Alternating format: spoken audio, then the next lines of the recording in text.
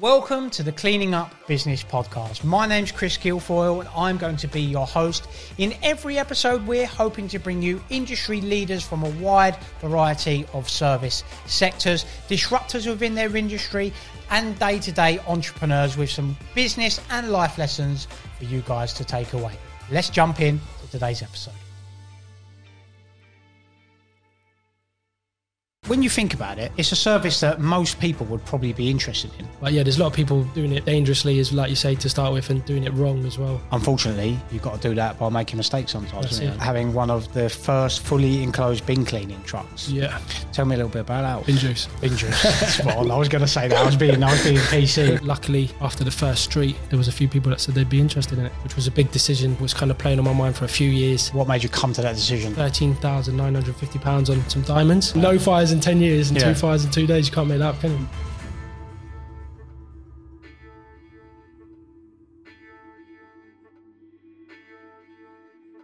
Welcome back to another episode of the Cleaning Up Business Podcast with me, Chris Guilfoyle. And today I have another fantastic guest from the cleaning industry. I have Conan Sammon with me, the owner and founder of the London Bin Cleaning Company. Is that right? Yep. Yeah, LBC for short. So Conan's going to tell us a little bit about his journey and how he started and founded LBC and some of the challenges that come along with that. So Conan, thank you for joining me today. Pleasure. So with all our guests, we go all the way back to the early days. So tell me a little bit about yourself and your journey up towards starting LBC. Yeah, absolutely. So grew up in Rayners Lane in Harrow, went to secondary school in Wealdstone, straight from secondary school onto college in Harrow on the Hill.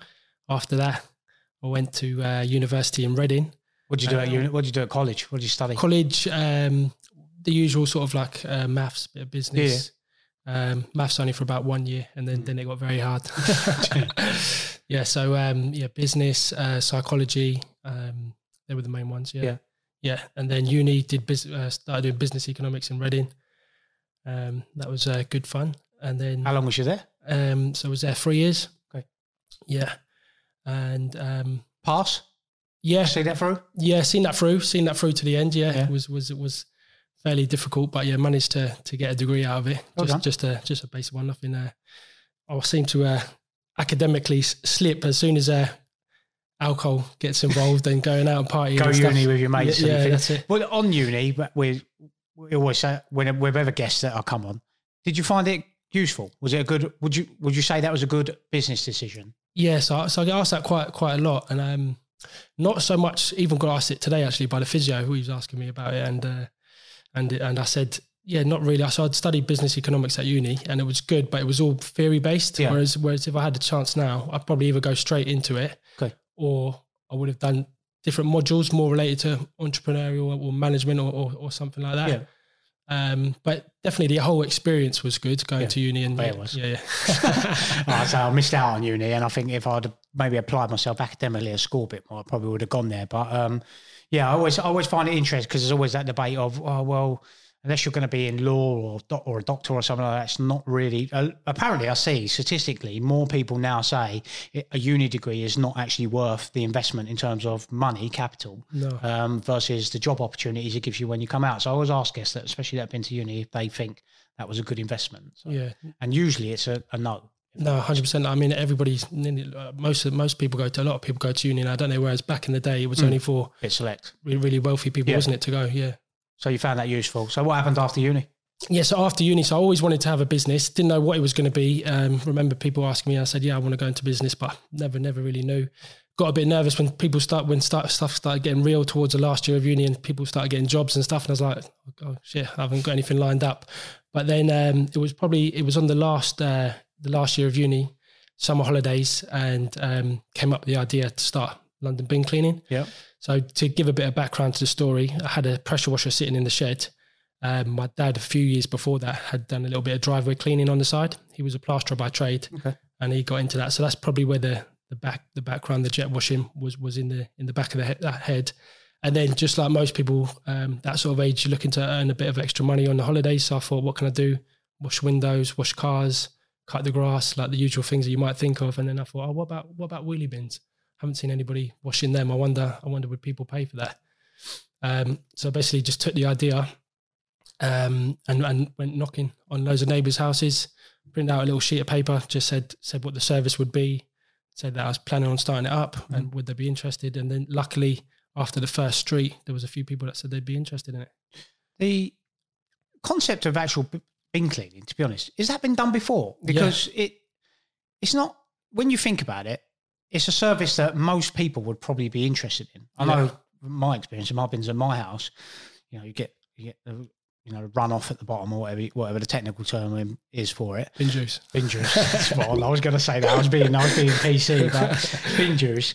And you think, I don't know, is there a lot of companies, a lot of businesses out there that do bin cleaning? So when I first thought of the idea, I naively thought that it was the first time I'd never seen anyone do it. I just thought you've got the new Amazon. Yeah, I thought I had the idea, but then as soon as I started, I seen there was other people doing it. And it's been out for at least the longest person I knew about it when I started had still been going for at least 10 years. So at least 20 years that I know of. Yeah. Probably a lot longer. As soon as there was wheelie bins, I'm sure. Yeah, I suppose. Yeah. So tell us, you started doing that. Did you jump straight into LBC then, or was it just a little bit? Didn't jump fully in it. I was still at uni. So very gradual. So once I knocked on a few doors on the road and seen there was demand for it. How did you find that knocking on doors? Yeah, I mean, it was very nerve-wracking at the beginning. I'd never done anything like that. Yeah. But yeah, as soon as after you do the first few, then it becomes a lot easier. Yeah. Do you think that was a good skill set for you to get to then go into wider business? 100%. I think that's probably the main skill set. If you can be confident and speak to people and put your idea out there and just keep knocking on doors and not and overcome the rejection, then that's probably the most key skill. If you got any good idea and you can do that. Yeah. You can make a success of it. Yeah, of course. Yeah. I just always, we've had people on podcasts, I think back to Jamie Simpson, that rejection and sales, especially face to face, but where we're in such a social community now, people are online selling, telephones, etc. When you're there face to face, that's probably the hardest form of selling. But like you say, give you good skill sets for when you then you go out into other fields or whatever, maybe you start your own business, you've got a skill set and you're not really afraid of rejection. You're not afraid of people. Oh yeah. A lot of people come away from that now, don't they? Like you said, they're doing that online advertising and people even don't like getting on the phone as well sometimes. It's faceless, isn't it? Yeah. So you was knocking on doors, started to get some work in, I assume. So run me through that piece. So started just gradually, maybe built up enough to do like 1 day a week. So then I'd do 1 day a week on my day off from uni. And then continued on doing uni for the last year. After that, went to work with my dad, who's a plasterer. So I was labouring with him and started doing a little bit of plastering with him when I was about 20, through the teenage years and towards the end of uni as well. So was doing it on the side and gradually building up. So like on the weekends and evenings, I'd go out knocking on the doors, building up the customers. And then probably I'd say half a year to a year after that, after working, doing the plastering with my dad and doing it on the side, then I made the breakaway and focused on doing it full time. What kit did you need to start, obviously? So very basic. So I think the first van was around 250 quid. Was like all I had at the time. Had the pressure washer in the garage that wasn't working. Had to get that fixed. What else? I didn't know how to do it properly. I was only just getting into it, so I just made up anything. So I was making up tanks, attic tanks, and bits of netting as well to filter the water and stuff. So before I knew there was actually places where you can get it made and do it properly. Yeah. We're just having to sort of make it up. We see a post on LinkedIn, I've got it on my notes here, about having one of the first fully enclosed bin cleaning trucks. Yeah. Tell me a little bit about that. What's that? Yeah, so that was the Terminator, we called it. Well, it's good, Terminator. Yeah, the Terminator. I want to hear that name, especially with AI going around, just talking and taking over the world before you know it. So that was, I think going back to about 2016, 2017, 2018, somewhere around then. Went over. That was after had been going a good few years and was getting more and more into commercial bin cleaning. Okay, is that where you are now? So you're residential and commercial, or is it purely commercial? Yeah, no. So I sold off the residential just last December. Okay. So sold off that leg. That was a big decision for us. We'll come on to that later. Yeah. So on the Terminator then. So we were getting more into the commercial bin cleaning. Had a contract come up with one of the housing associations in London, and we won that. And so I needed to get another truck for that. And then was looking on eBay, found this truck and it said fully automated, fully enclosed. And I was like, this sounds too good to be true. There's no way it can produce the pressure to clean the bin properly. So I went over to Ireland to see it, where it was in Belfast. It originally 10 years before that came from France. Right. Originally was like 110 grand, all singing, all dancing machine, but obviously so secondhand when I got it. But yeah, it was good for us for a few years. It got it over from Ireland, and we did lots of work with it. Is that something that's regularly in your arsenal now? Are all your vans like that, or are they all predominantly just pressure washer? No, so that one's gone now. So yeah, we've got a couple of commercial bin cleaning trucks. That one's gone. We've got a couple newer ones, smaller ones. We opted to go for 3.5 ton now rather than 7.5 ton. Why was that? Easier to get the drivers. I suppose 7.5 ton. You have to have Cat 1. Cat 1. Easier to get the drivers and easier for manoeuvring as well in and out of London all the time. I suppose, 7.5 ton months.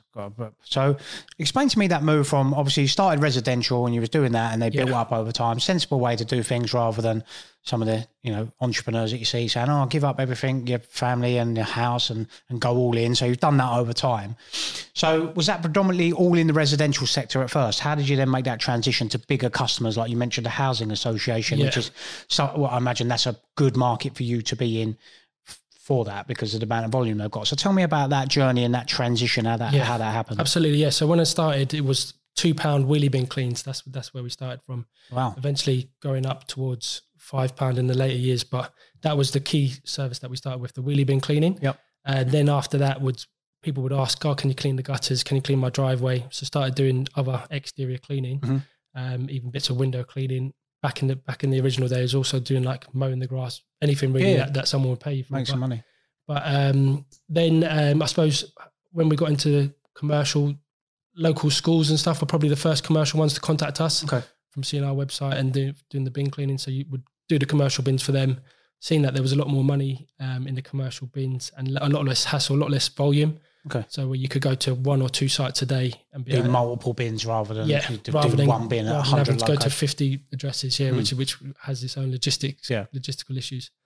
And then so I binned off sort of the mowing the grass and stuff that didn't really relate to cleaning. So I thought, okay, we'll stick with exterior cleaning, and then sort of started getting more commercial work over the last few years. Is that schools, housing associations? Yeah. So mainly, housing associations, councils, property management companies. Yeah. And what's the medium you use to acquire those customers? Is that direct sales? So a bit of a mix and a match. So it's a bit of Google AdWords on our website and SEO on organic and some of the videos. Is there a lot of competition now in your market? Not a huge amount. That do the commercial bin cleaning. Not a huge amount. Some of the other exterior cleaning that we do, there's more. Yeah, of course. Like gutter cleaning or building cleaning, steam cleaning, pressure washing. But I suppose there's higher barriers to entry with the commercial bins, like to get a decent truck and stuff with the bin lift that lifts it up and catches the water. Yeah. Then you've got to get the trade effluent as well to dispose of it properly and all that. So you mentioned about all the other services that you had, so exterior cleaning, patios, gutters, etc. Do you still do all them today? Was there a commercial decision to say, actually, we're going to make more money doing the commercial bins, or how did that process go? Yeah, so we still do all the other exterior cleaning services. We found now more to the affluent homeowners rather than just some of the people that we were working with before. Yeah. Just where we've grown and our overheads have gone up and our prices have gone up. So it's that particular client. Yeah. But we still last December sold the domestic bins off. Yeah, which was a big decision. Was kind of playing on my mind for a few years. What made you come to that decision? Tell me that process. Yeah, so we tried building it up, and was kind of building it, and like we'd gain a few, lose a few, and a lot of the competition was sort of one-man bands and smaller companies that weren't VAT registered. So we're competing with them, competing on price a lot of the time as well. Of course. Whereas we were higher priced, and we just thought, it's too hard as well. You're logistically managing it with the local bin men as well, and like I say, you're doing high volumes. We just found it that we could do. It was better business to do the commercial jobs, fewer locations, higher profit margins. It's interesting because even when we started our journey, you outgrow that. I think most cleaning companies, depending on what you're starting it for, if it's like you say, a 1-2 man band, and they're doing house cleans or bin, small bin cleaning, and they've got no overheads. They're just a van and they're, at home or whatever it may be. The natural progression then goes into the commercial side of things. And then, like you say, you've got before you know it, you need office. You need an office, or you need staff, or admin staff. Then you've got the overheads of however many guys and things like that. And it's sort of, you price yourself out of it eventually. Exactly, yeah. And we went through that. We started doing little bits of commercial here and there when we domestic, when we first started with managing agents, things like end of tenancy cleans. And like you say, it's low margin work or low cost work. Very logistically, takes a lot of logistics. Got to be higher volume. Exactly. Yeah. You need so much, like you say, rather than one place where you've got 10 bins, you need 10 bins in 10 different locations. So logistically, it's a little bit more hard to manage. So I think that's sort of a natural progression, isn't it, really? Yeah, it was a hard decision, though, I think, because there's a bit of it's where you started as well. You probably took me longer than it should have to come away from that, because there's still a bit of a connection, I suppose. And what was the final decision on that? Is it just like, we know we can focus our time and effort on the commercial side of things and get the same revenue for less customers, less locations? What was the final push to say, actually, let's cut this arm loose or sell it on? Yeah, so I thought, so my missus, she's in the business as well. She wanted to get rid of them long time. She wanted to sell them a long time. Yeah, you've done well to keep hold of it so long. Yeah, time before I did, because she was dealing with all the admin that goes behind it in the office. Yeah. As well. That must be a pain. All the time. Yeah, because you're dealing with people for £5 and there'll be people calling in to say, like, oh, what time are you coming today, and all this sort of stuff. No matter how many systems and processes you try to put in place, we even had like a phone number that would go and tell them, if you're calling about your bin clean today, this is the time. Do you know what I mean? We tried to cut all the time back, but we still found that it was taking so much time for such little amounts of money. So finally I said, okay, let's give it 3 months. We'll try and build it up, because it wasn't very profitable as well compared to some of our other services. Yeah. So we said, okay, we'll try and build it up, make it more profitable. And then it was just very difficult doing that, especially with a lot of people doing it for a lot cheaper than us. So you sold it to someone else, did you? Yes. So I put it up for sale and sold it to someone else. Yeah. Just a one-man No, band, so it's actually a company. They're like a facilities management company. Okay. I'm not quite sure. They seem to be getting into the residential. I think they're buying up like locksmith companies and stuff like that. Right. It's been quite good because they're based near me as well, and now they're sending us commercial work. So we've done a few jobs for them. Oh, fantastic! So it's been quite good. What was that process like, selling the business? Talk me through that? I've never had anyone that sold. It was really pretty easy. Really, it wasn't a massive. That section of our business was less than 10% of our total business. So it wasn't a massive standalone business. Sort of one man and one van sort of. Doing and around built up, so it wasn't huge. So did you go to a broker, or did you just put it on the website? No, so I just put it on eBay. Oh wow, put it on eBay. Yeah, I've seen a few on there, because I look. There's obviously, that's a way to grow as well, isn't it? Acquisitions. So I have a look, and I've seen businesses all over the place. I just wondered what that process was. I imagined it to be stressful for some reason. I just think back to selling a house or something like that. It's a real pain in the arse. But it sounds like it was pretty easy. Pretty easy. I mean, it was quite recent, so we're still getting a lot of inquiries, which is quite of an issue, because the people are still calling us and we're passing it on. So we're still trying to work our way around that. Yeah, start another business. Start again. Mrs. might have something to say about it. Yeah. So, staff training. So when you get people on board, run me through that process. Is it quite difficult to get through people with good people that know the kit, or is it relatively easy with the training that you provide? Yeah, so our last hire was really good. He came from a company where they do exterior cleaning, and that was the easiest probably of all the hires, because they'd had the experience. So if possible, try and get someone with experience. If not, when they come on board, put them out with one of the more experienced guys for a few weeks until they can find just buddy them up and go from there. It's nice and simple. Tell me, we say to guests that come on all the time. Now, obviously, you've started your business going well. You've got the different sectors and you're progressing with commercial side of things and different avenues. Obviously, it's not always, there's many ups and downs in business, isn't there? Is there any particular high points? What's been a point within your business journey so far? And it's still ongoing, obviously, I know. But has there been a particular high point that you look back fondly on and you can think, well, that makes this journey worth it? I mean, for us, it's probably our first 7 figures, when we've done 7 figures in revenue. That's just, it's £1 million, big target, and quickly on to the next. But, that was a moment I look back on quite fondly. Is there anything that sticks out for you? Yeah, I think that winning some of the bigger contracts with some of the councils and housing associations have been good along the way. Is that for us, internals, and we'll come on to internals in a bit, the process to do that can be quite long, the tender process. Yeah. Is it the same with the work you do? Yeah, some of them. Yeah, some of them. Yeah, I think it all depends on the values and their budgets and stuff. Yeah. Yeah. So when you win a big contract, you've got one in particular that sticks out?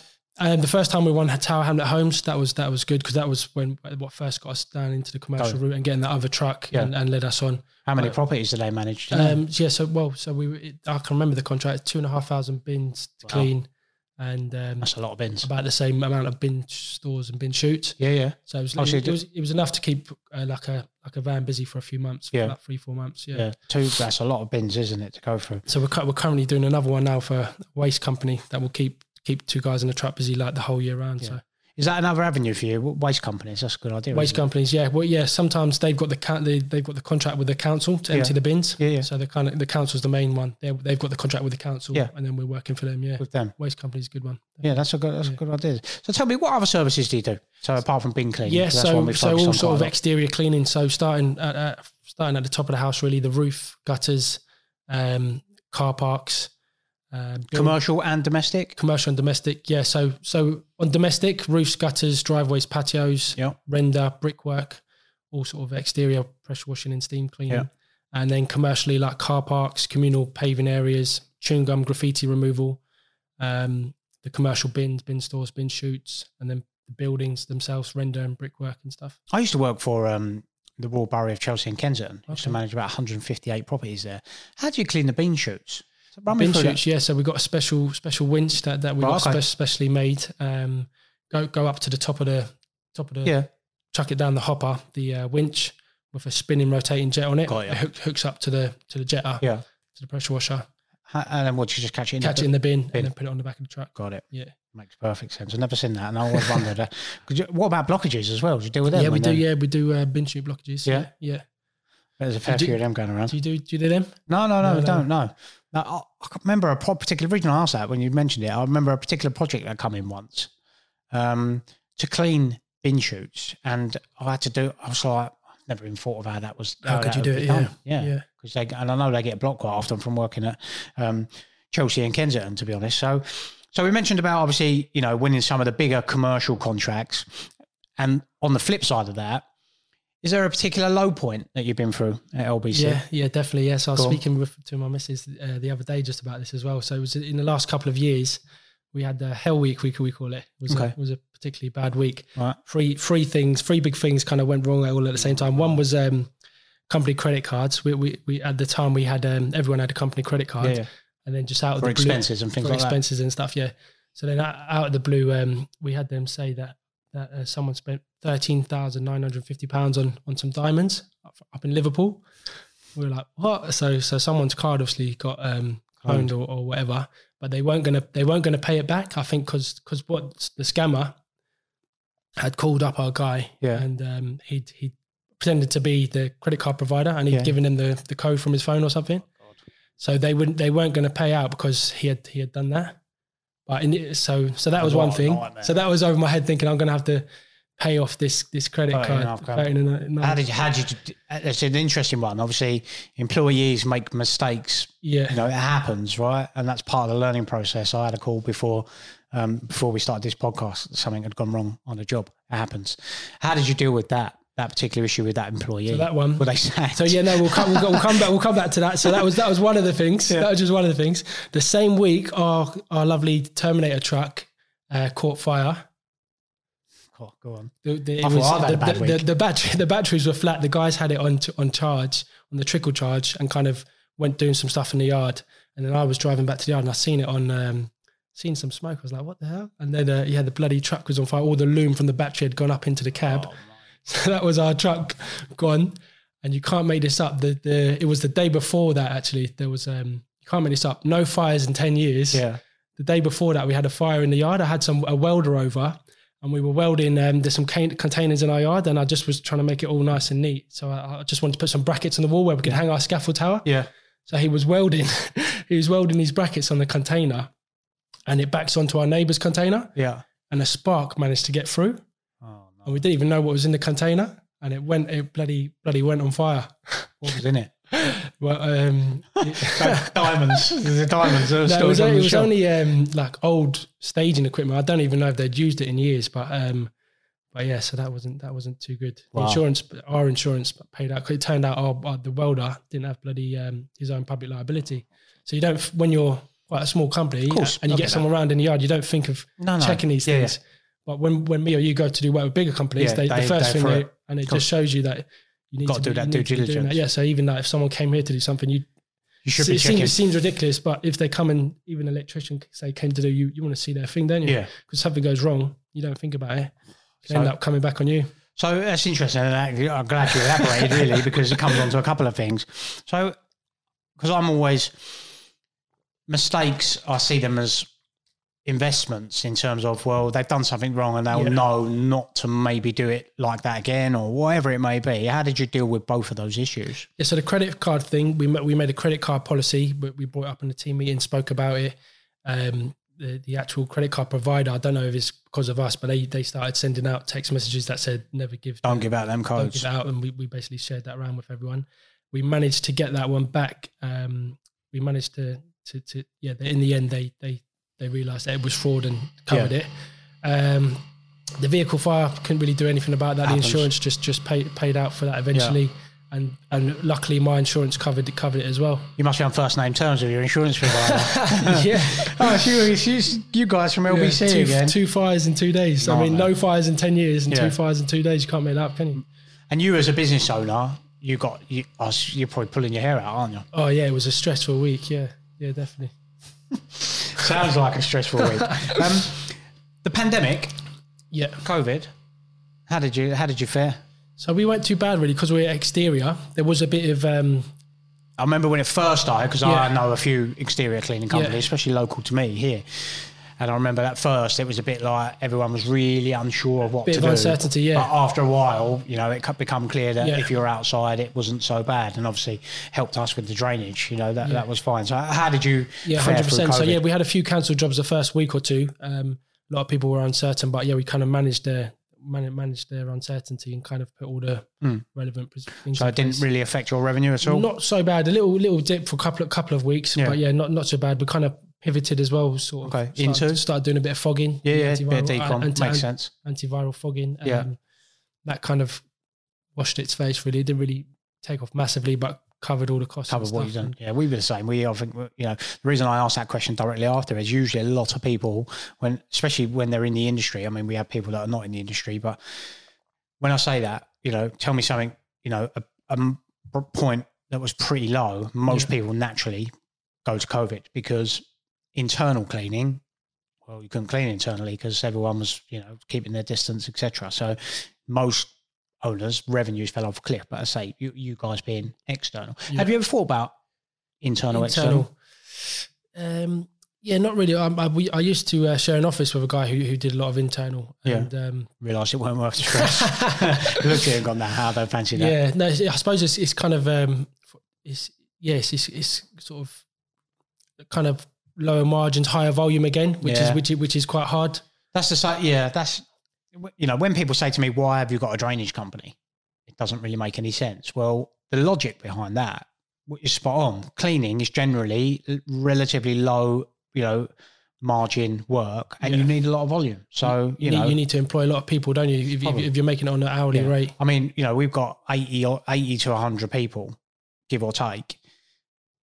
To manage those amount of people is stress. In a service-based industry where labour is the predominant element of your cost, you're effectively managing people, and that's what you're doing all the time. You're on the phone managing people who are sick, and so you need a lot of volume for a very low margin. So you've got to say all them people and all the overheads that go with that. Where the drainage side of things, that sounds like the exterior stuff, it's better margin. You don't need as much work. You don't need as many employees, and you can make more sometimes, sometimes more money.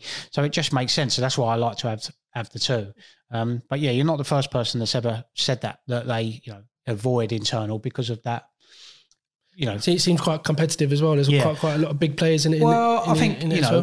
I think it goes back into probably my next question, actually. Do you think there's a stigma around the industry cleaning? And I mean that as a catch-all, internal, external, or do you find maybe the external cleaning is seen as a little bit more technical in terms of, when you start looking at DOS systems, steamed cleaning, things like that, bricks. And do you think there's a stigma around the cleaning industry? I think the external is probably a slightly newer industry, maybe, and it's kind of emerging industry, whereas the internal, I think the stigma is like there's quite a few big players that cover a lot of the market.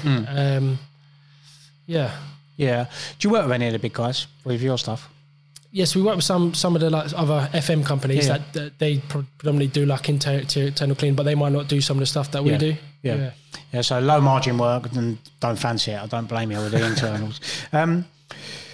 So on that, we talk about marketing, obviously, because people that watch this are generally probably starting their own cleaning business. They're in the process of it and they're wondering, how do I grow, scale, whatever it may be.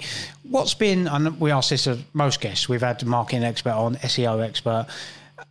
What is the method for you guys to get customers to you? Is that inbound stuff? So, you mentioned SEO and your website and some pay-per-click stuff.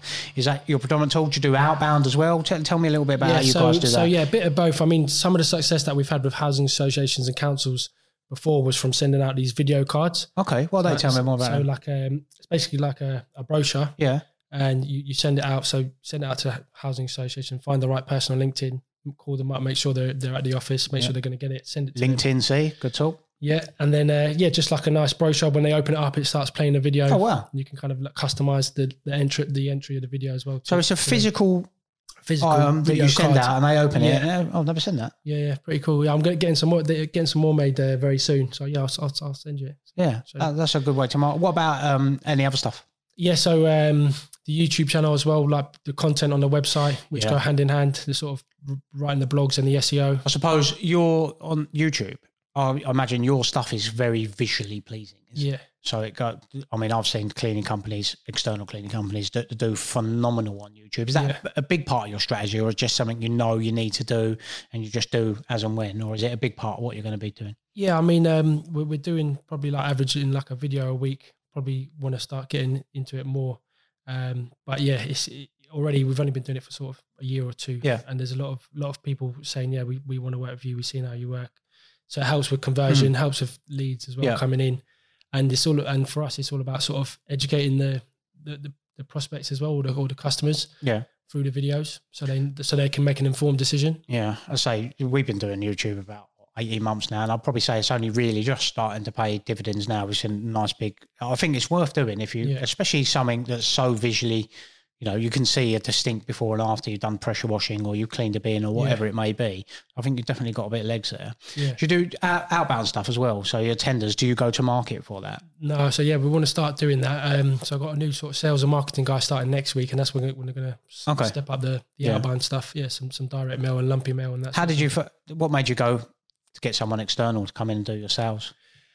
So the reason I asked that is my own curiosity, and that's why it's a good thing about this podcast. I can get to ask people that are in business their views. That's probably a next step for us. Yeah. But then I'm one of these people, maybe like you. I think, they're not going to do it as well as me, or they don't know the business as well as me, and maybe that's naivety. But what prompted you to get the sales guy in? So we've had a couple of salespeople in the past, and they've been good, just to deal with the volume of leads that we're getting as well at the moment. So in the office, it's only really myself and my Mrs.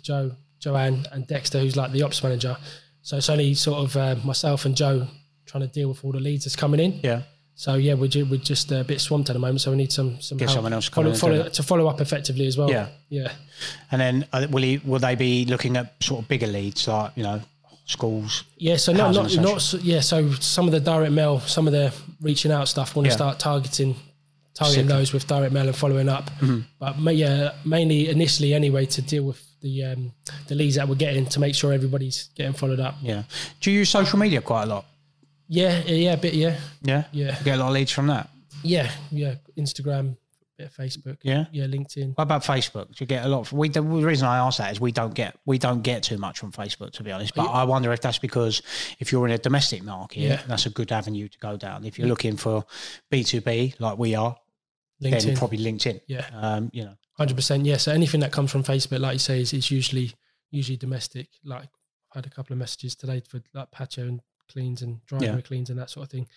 But we did try some paid advertising on Facebook as well. I don't know how you found that, but we've never done it. Never done it. So we did it. I remember that I did it a few months ago.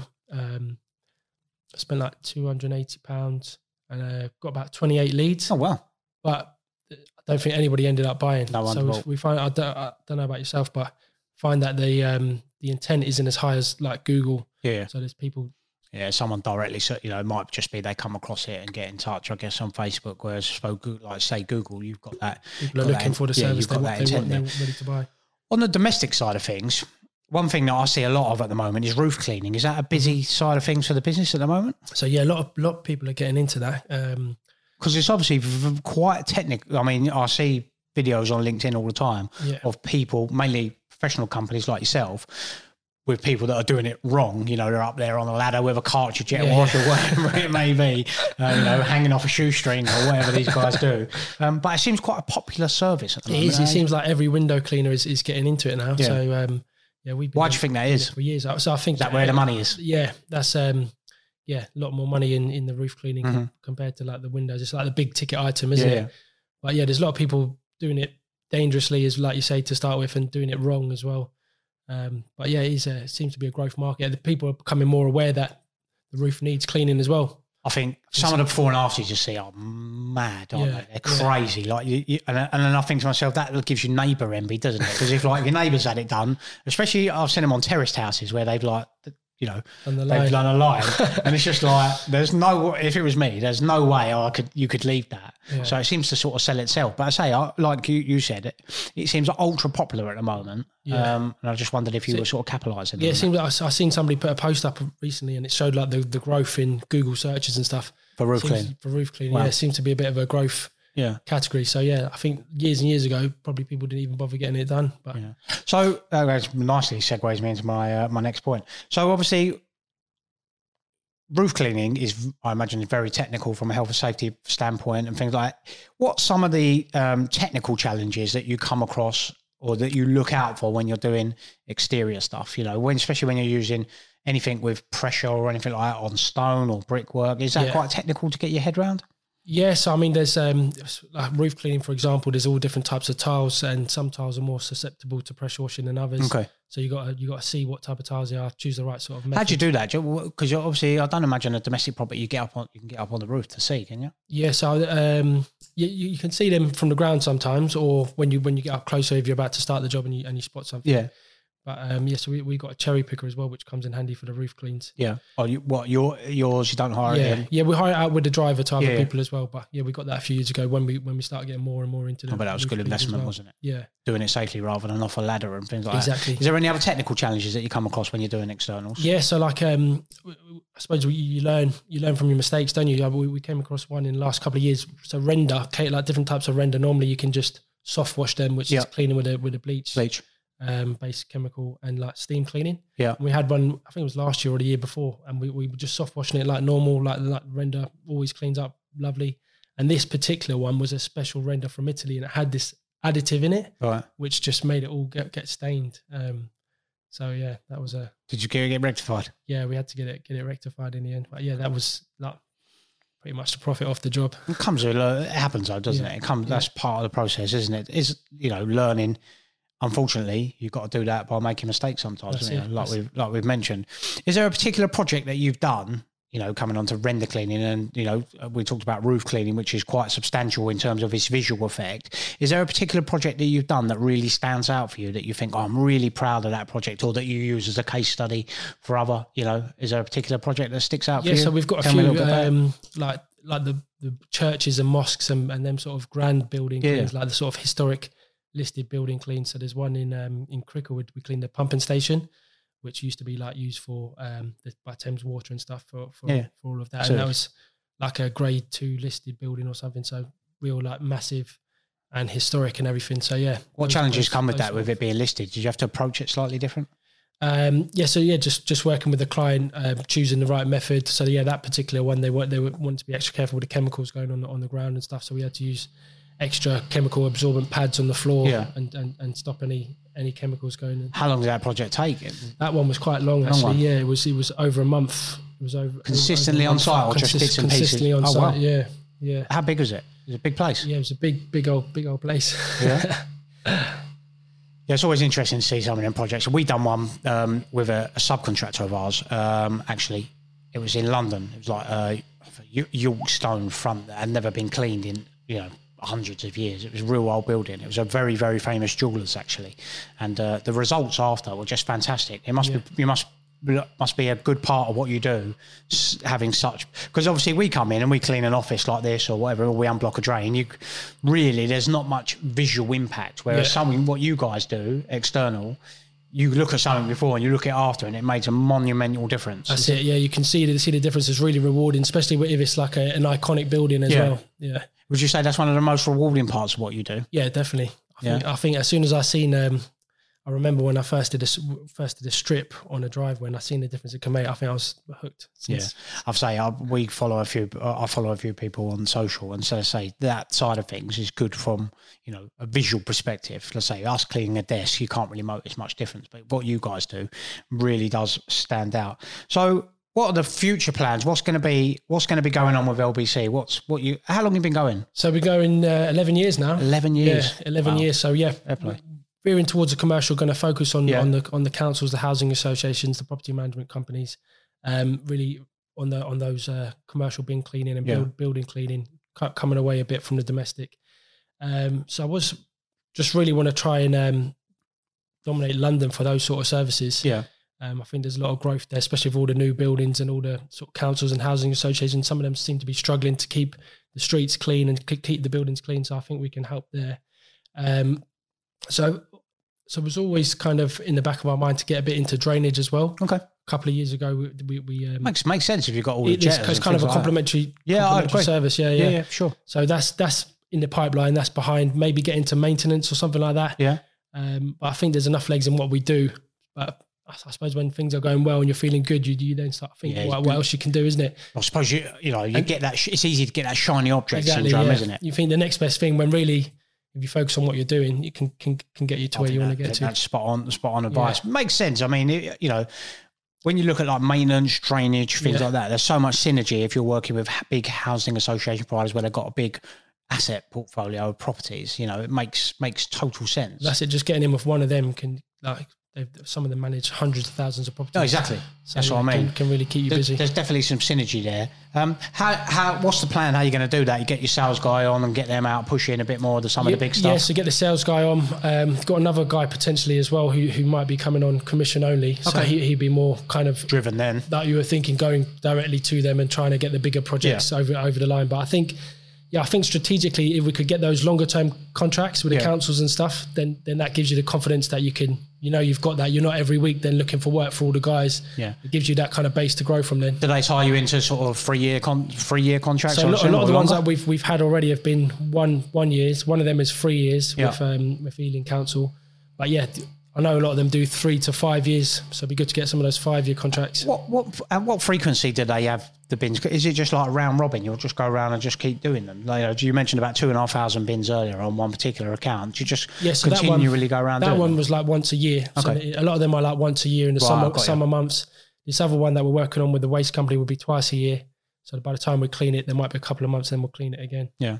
Yeah. So in your 11 years at LBC, if someone was looking to start their own cleaning company, commercial cleaning company, Pacific, given your 11 years experience, what would be, give me high level top 3 things that if someone was brand new, they walked in a door and they said, Conan, I'm going to start my own exterior cleaning company. What would be the 3 pieces of advice you would give that person? So number 1 would probably be not to do it. Don't do it. Don't be afraid to borrow money, I think. So that's an interesting one. Yeah, so when I was starting out, was just getting by, like I mentioned, the £250 van, and then would go over to Ireland and get bits of the bin lift made rather than borrowing the money to get it done properly. Okay. So that probably slowed down the growth because you kind of... What flipped your mindset? There must have been a moment in time because you come to that decision now that, it's okay to use someone else's money, and why wouldn't you? I've probably been like that with the drainage where it's like, I don't really want to borrow or whatever. But JCD, we have different funding methods available depending on what's going on. What changed your mindset in that? So I think my mistake was, so I remember like one of the first loans I got was with Startup Loans UK. Yeah. And I bought like the second or third van with that. I remember I borrowed about £1,500. And at the time, it's all perspective, isn't it? So I thought that was a lot of money. So I didn't borrow enough. Now looking back, if I was going to tell somebody who's starting off, it would be, if you're definitely decided that you're going to make it work, and you've done your figures and everything, then don't be afraid to borrow more money to get the right equipment, and it's going to make your life a lot easier. Yeah. Second thing would probably be to do what you're doing, like you build a YouTube channel, because it produces content from the offset. You've got that content for the website. You've got more chance of bringing in the inquiries and becoming more of a sort of trusted person as well. Yeah, I think that's a valid point. I mean, I would say this because I'm invested in it and I sat in front of the camera, but I think, especially externals, I say, like, sometimes, I'll be honest, on the channel, we internal wise, we struggle for ideas. Like, if, there's only so many times I can do a contract. We've got some fantastic contracts, but there's only so many times I can walk someone around an office that's a different size or a different denseness or whatever it may be. Whereas the external cleaning, I'll see some people do fantastic on social with that. And I think if you're that minded, I think that's a solid piece of advice. I think you can really build some traction and get a good following through social with some of the stuff that, you guys do, because it just sticks out so much. So that's definitely a top piece of advice for sure. Yeah. Number three, got a third? Probably get a business coach or join a networking group would definitely help out. I see your BNI label there. Yeah. So I was there this morning. Yeah. I find it good. I've been there sort of 6-7 years now. Okay. So not only we only get a few, compared to the amount of leads we get, it's only a small proportion of leads that it brings into the business. But I mean, for personal growth as well, like I was chucked in, I was only there a couple of years and they asked me to be the president of the group. Oh, wow. I was really far outside my comfort zone. Yeah. So that for personal growth as well, I think public speaking and all that, of course, especially if somebody's starting off and they haven't done much of that, throw yourself in the deep end, get uncomfortable, and that's the best way to get better good at anything, isn't it? Doing things that you don't necessarily want to do. So do you find networking valuable? Do you enjoy it? Yeah, I enjoy it and I find it valuable. Yeah. And even like I say, not so much the leads that it brings into the business, but finding good people to get stuff done as well. Yeah. Yeah. No, do you do any networking? No, it's something I need to get better at, if I'm honest. Because I'm a firm believer in, it's a bit of a cliche, but your network is your net worth, and I do agree with that. I'll be honest with you, this podcasting is my networking, if I'm honest. Some of the people that obviously we've met previous to this, but get to sit down with you, other people, and talk about business and different aspects and learning. Even like the video cards you mentioned. That's a great idea. You must really stands out. You're gonna have a competitor now in me doing it. It stands out, but to be honest with you, I've never even heard of that. Mm-hmm. So it's something I need to get better at, and I have said to myself I will do more of this year. You mentioned about a business coach. Have you had one? Have one? Do you have one? Yeah, I've got one now. I've been with the same guy for probably at least 4 or 5 years. Oh, wow. Yeah, okay. Yeah. So, yeah. Tell me a little bit about that, because I'm always interested in that. Now, we mentioned, and we had a business coach on the podcast. You were the guest before last. So it's interesting that I've had one early days. Was it Action Coach? No, it wasn't. I've been approached by them, and I do know a couple of people that use them. The guy I had, he was a lovely guy, and it was very helpful early on. Mm-hmm.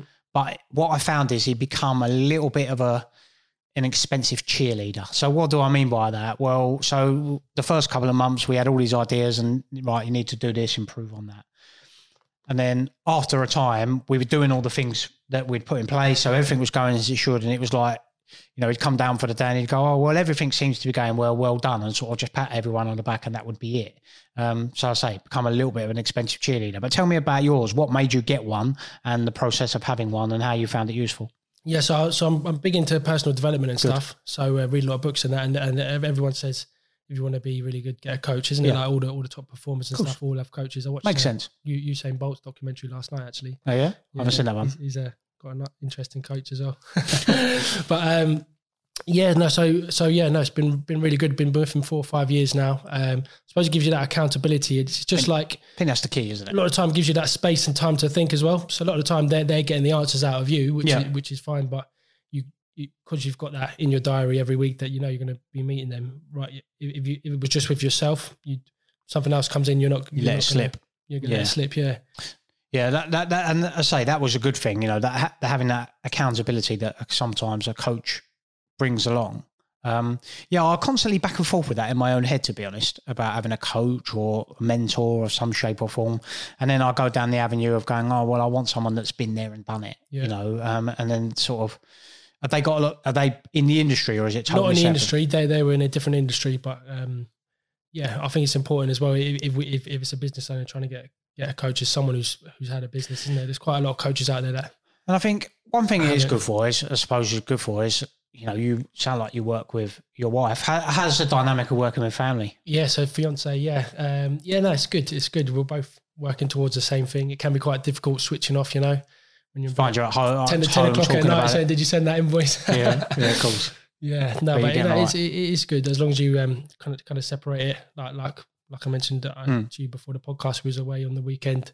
Was going to look at a machine, but also we use that time to go to the seaside and stuff. Yeah. So yeah, it's hard to separate when you work with family. It's just your wife that's in the business. Yeah, I suppose that's not too bad then, is it? Everyone knows that the wife's always the boss, so at least there's some clear lines there of who that is. Yeah, I say with the coaching, I'm sort of constantly up and down with that. But like you say, I think the accountability piece, I think that's the best one, because if you're your own boss, really you answer to your employees, but you haven't really got anyone technically above you that you need to report into, and it's just having someone to check in with, and offloading maybe any challenges. Yeah, discuss the challenges, discuss the wins, discuss the strategy. So you're always thinking a few moves ahead. Yeah, that's good. That's a good piece of advice to say. I think sometimes struggling to offload any concerns that you may have from a business perspective. If you've got someone there, they can say, usually they'll coach the answer out of yourself. You know the answer really. But just having someone as a reference there is good. Yeah, very useful, and you find that useful. Yeah. Well, that wraps up all the questions that I had for Conan. Conan, tell everyone on the camera where they can find you on your social medias and your websites for LBC. Yeah, so if you look at lbcclean.co.uk or on socials, LBC Clean. LBC, nice and simple. So if you need any external cleaning, Conan and the team are your guys. So that wraps up this episode. As always, I hope you enjoyed it. Another fantastic guest, and thank you to Conan for taking the time to come down to JCD HQ. As always, on your favourite podcast platforms, make sure you leave us a review and subscribe to the channel. If you're not on YouTube, then make sure you subscribe over on that platform as well. And we're on all of our social medias at the Cleaning Up Business Podcast. You can find us on Instagram and all that good stuff. So that wraps up this episode. As always, thank you for checking in, guys, and we will see you on the next episode.